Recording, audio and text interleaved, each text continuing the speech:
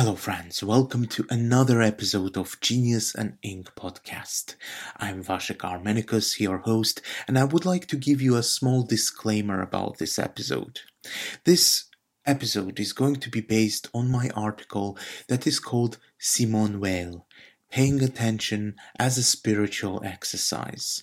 I have to say, I wanted to write this piece for such a long time. There were ideas that I wanted to share, I wanted to discuss, I wanted everyone else to know about, and I spent a lot of time writing this piece. And eventually it turned out to be slightly longer than my usual pieces of writing. I'm really afraid that this length might scare some people off, because I know that you're busy going through your lives, you have so many things to do, and I appreciate every second that you spend watching my videos, listening to my podcast, or reading my newsletters, and I appreciate your time. Time is our only non-renewable resource, and for this reason I thought I will record this article in audio format so you can listen to it while you're on the way to work, or while you're having lunch, or at any other convenient time when you cannot particularly read, but you can at least listen to those thoughts. So this episode is not going to be exactly a podcast episode, which is slightly lighter, slightly easier, has a different kind of style. It's going to be me just sitting down and reading this piece out loud to you. I hope I will read it well and you'll stay engaged with it. I'm rambling now, so from this time on, after this rambling, you're going to listen to my article that is called Simone Weil, Paying Attention as a Spiritual Exercise. On my third day of moving to London, I had a horrible experience. I was on the train to work, and a group of football fans clearly told me that I'm not welcome in this city as an immigrant. My excitement of being and living in London almost died down until the evening of that same day. On my way home, I was approached by a young man who almost angrily started asking me, "Are you from London? Are you from London?" I have to say that every mental and physical muscle of mine was prepared to fight this young man at that moment. But then the young chap told me that something happened to his family, and he was urgently looking for the train station and was wondering if I know where he could find it. This happened 8 years ago, and I had no such bad experience in London ever since. But I've learned a lesson from this situation that will stay with me for a long time. Sometimes we surrender our reason to our reflexes. We cease to pay attention and refuse to think anew. This, in turn, leads to our past experiences define our future ones. Part 1. Journaling with Weil.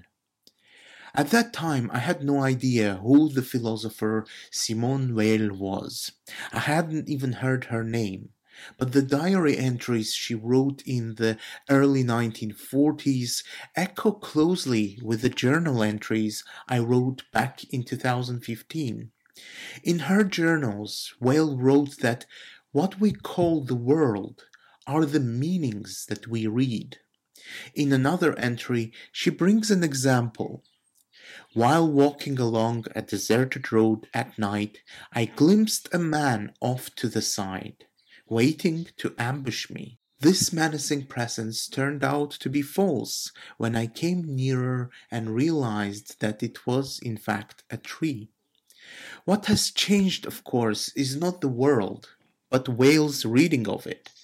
In the same way as my reading of the world changed when I understood that the intentions of the young man, the young chap, who came and approached me and started asking me whether I'm from London or not, weren't aggressive, in fact, but were actually benign. In contrast to thinkers such as John Locke or Jean-Paul Sartre, who say that our outlook to the world is defined by our sensations, Weil states that our outlook is defined by our values. In other words, the way you read the world and interpret it depends on your values. But of course, my dear reader, there is a big question that hovers above us. Is there a center from where we can call and see all the different ways the world could be read? How can we see all the other different readings of the world? In her notebooks, Weil writes that the way we can do this and find this center is by paying attention.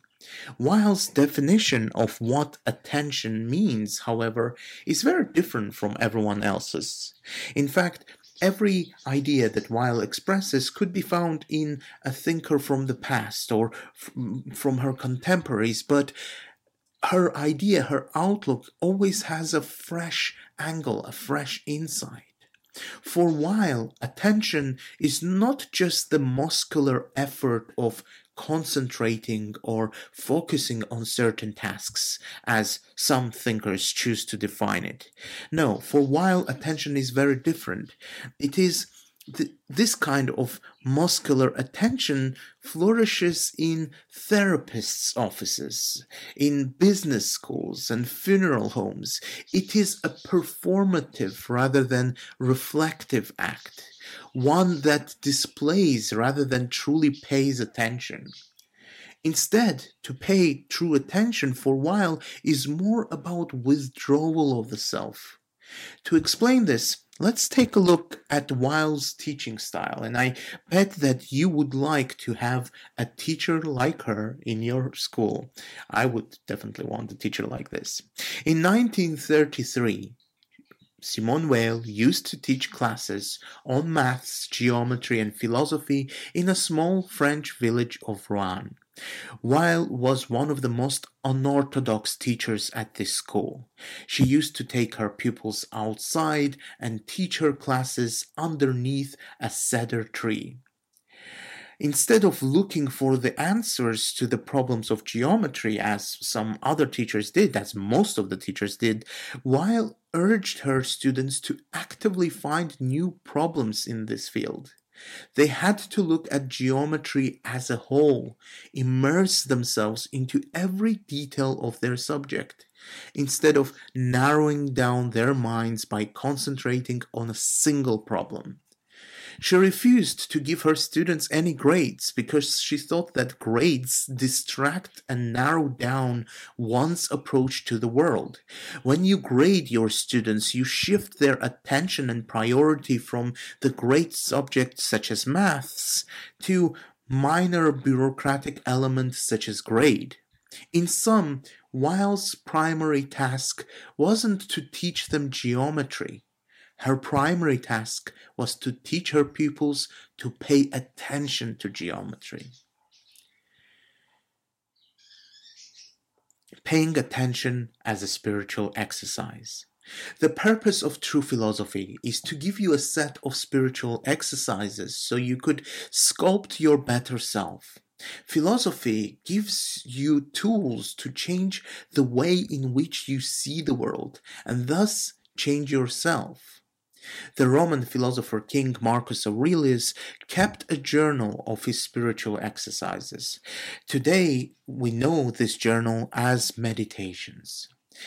Marcus writes in his journal that the happiness of your life depends upon the quality of your thoughts. If we paraphrase this quote, we can get something that Weil herself writes in her notebook. She writes, "You read the world through the prism of your own inner values." There are striking similarities between Weil's journal and Marcus Aurelius's meditations. For example, neither of them mention anything about contemporary events that surrounded them.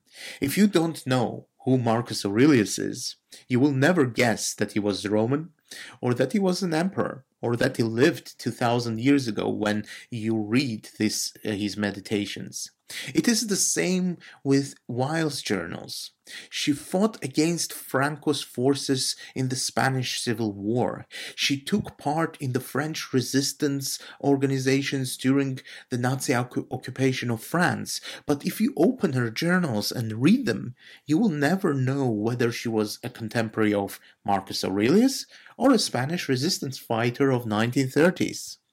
Weil's journals are also full of spiritual exercises. In one entry, she writes, "Never put something off indefinitely, but only to a definitely fixed time. Try to do this even when it is impossible. Exercises. Decide to do something no matter what, and do it exactly at a certain time." In another note, she tells herself, "Never surrender to the flow of time. Allow yourself only those feelings which are actually called upon for the effective use, or else are required by thought for the sake of inspiration." For while life is a continuous sculpting of one's inner world, by learning how we can outgrow our selfish reflexes, to withdraw yourself from life and then to reflect upon it is the way we can learn how to pay true attention. The highest form of attentiveness, compassion and reverence. In 2016, I used to live in one of the areas of the North London. Every morning on my way to work, I used to see a homeless man sitting on the cold floor reading a book. In front of him, he had one of those disposable coffee cups where you could throw some spare change if you cared. He sat there every day, and every day he read. He never got distracted from his book unless he had to thank someone for giving him money. As a bibliophile, I always tried to look at what sort of books he reads when I leaned to drop some change in his cup. It seemed to me that he read everything he could get his hands on, and one day I asked him if there was a book I could buy for him. He told me that he would love to read Stephen Fry's book on myths that was released around that time. I bought him that book, and I could see a true joy on his face when I handed it to him the next day. I have to say, I did this unconsciously. Only a book lover knows how solitary reading can be. Bibliophiles are in constant search for the kindred spirits, and that homeless man was a kindred spirit to me. Weil would say that what I was doing is a form of paying attention. For her, compassion is one of the highest forms of attentiveness. She writes that attention is the rarest and purest form of generosity. The act of giving oneself, turning away from one's own self and turning toward the world, making it a place for others by placing one's own self in a subordinate position, is a true attention. Attentiveness entails the difficult task of waiting, not for the world to take note of us, but for us to take note of the world. Another high form of attention, according to Weil, is reverence. She borrows the concept of Achtung, which was developed by the German philosopher Immanuel Kant in his work on the metaphysics of morals. Achtung is awareness. It is a form of attention which happens when we register the embodiment of the universal moral law in someone. There are moments when another's gesture or word marks our lives. It commands our respect. It demands our reverence. The presence of Achtung, Kant writes, makes us worthy of humanity. Reverence is an important part of our lives because it reveals to us that there is something deeper in life than ourselves. It reveals to us that there is something other than ourselves that is real. Only through attentiveness one can notice this depth and meaning that surrounds us. And the final chapter. The Spanish Catholic priest Saint Ignatius of Loyola wrote that the disturbed mind resembles a fly trapped in a glass. It flies up and down, to the left and right, without any particular purpose, without knowing where exactly it's flying. I find this metaphor to be so precise when it comes to the description of my own mind sometimes. My mind sometimes flies from one book to another, from one ambition to the next, like a fly trapped in the glass. I don't know where I'm headed towards sometimes. Loyola, as Marcus Aurelius before him and Simone Weil after him, had his own set of spiritual exercises. In fact, all great thinkers that you can think of trained their minds in one way or another. I am no great thinker. I'm just a man who enjoys reading thoughts written by my dead friends like Simone Weil. But this dead friend taught me to never let my experiences become mere reflexes. Weil taught me that the true attention is a search for meaning, for different ways of looking at the world. She taught me the meaning of true learning, true compassion, and true reverence. Weil told me that this triumvirate is the highest way we can pay a true attention to the world. I've been keeping a journal for the past 15 years, and most of my entries differ significantly in their style and purpose from the entries of Simone Weil. I have to say, however, that as the time passes, and as I grow older, the pages of my journals are seeing more and more of spiritual exercises similar to the great thinkers such as Weil and Marcus Aurelius. As my attentiveness increases, so does my desire to fix my inner faults and the way I read the world. This is the end of the article. If you listened and survived till this point, I am very grateful to you. I'm very thankful. And I hope you enjoyed listening to this. I know my reading skills are not that good.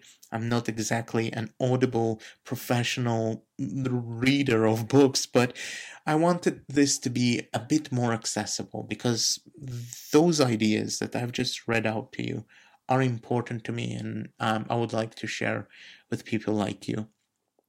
I will see you in the next edition of both Genius and Ink newsletter and Genius and Ink podcast. Thank you so much. This was Vasek Armenicus. Have a great day. See you in the next one.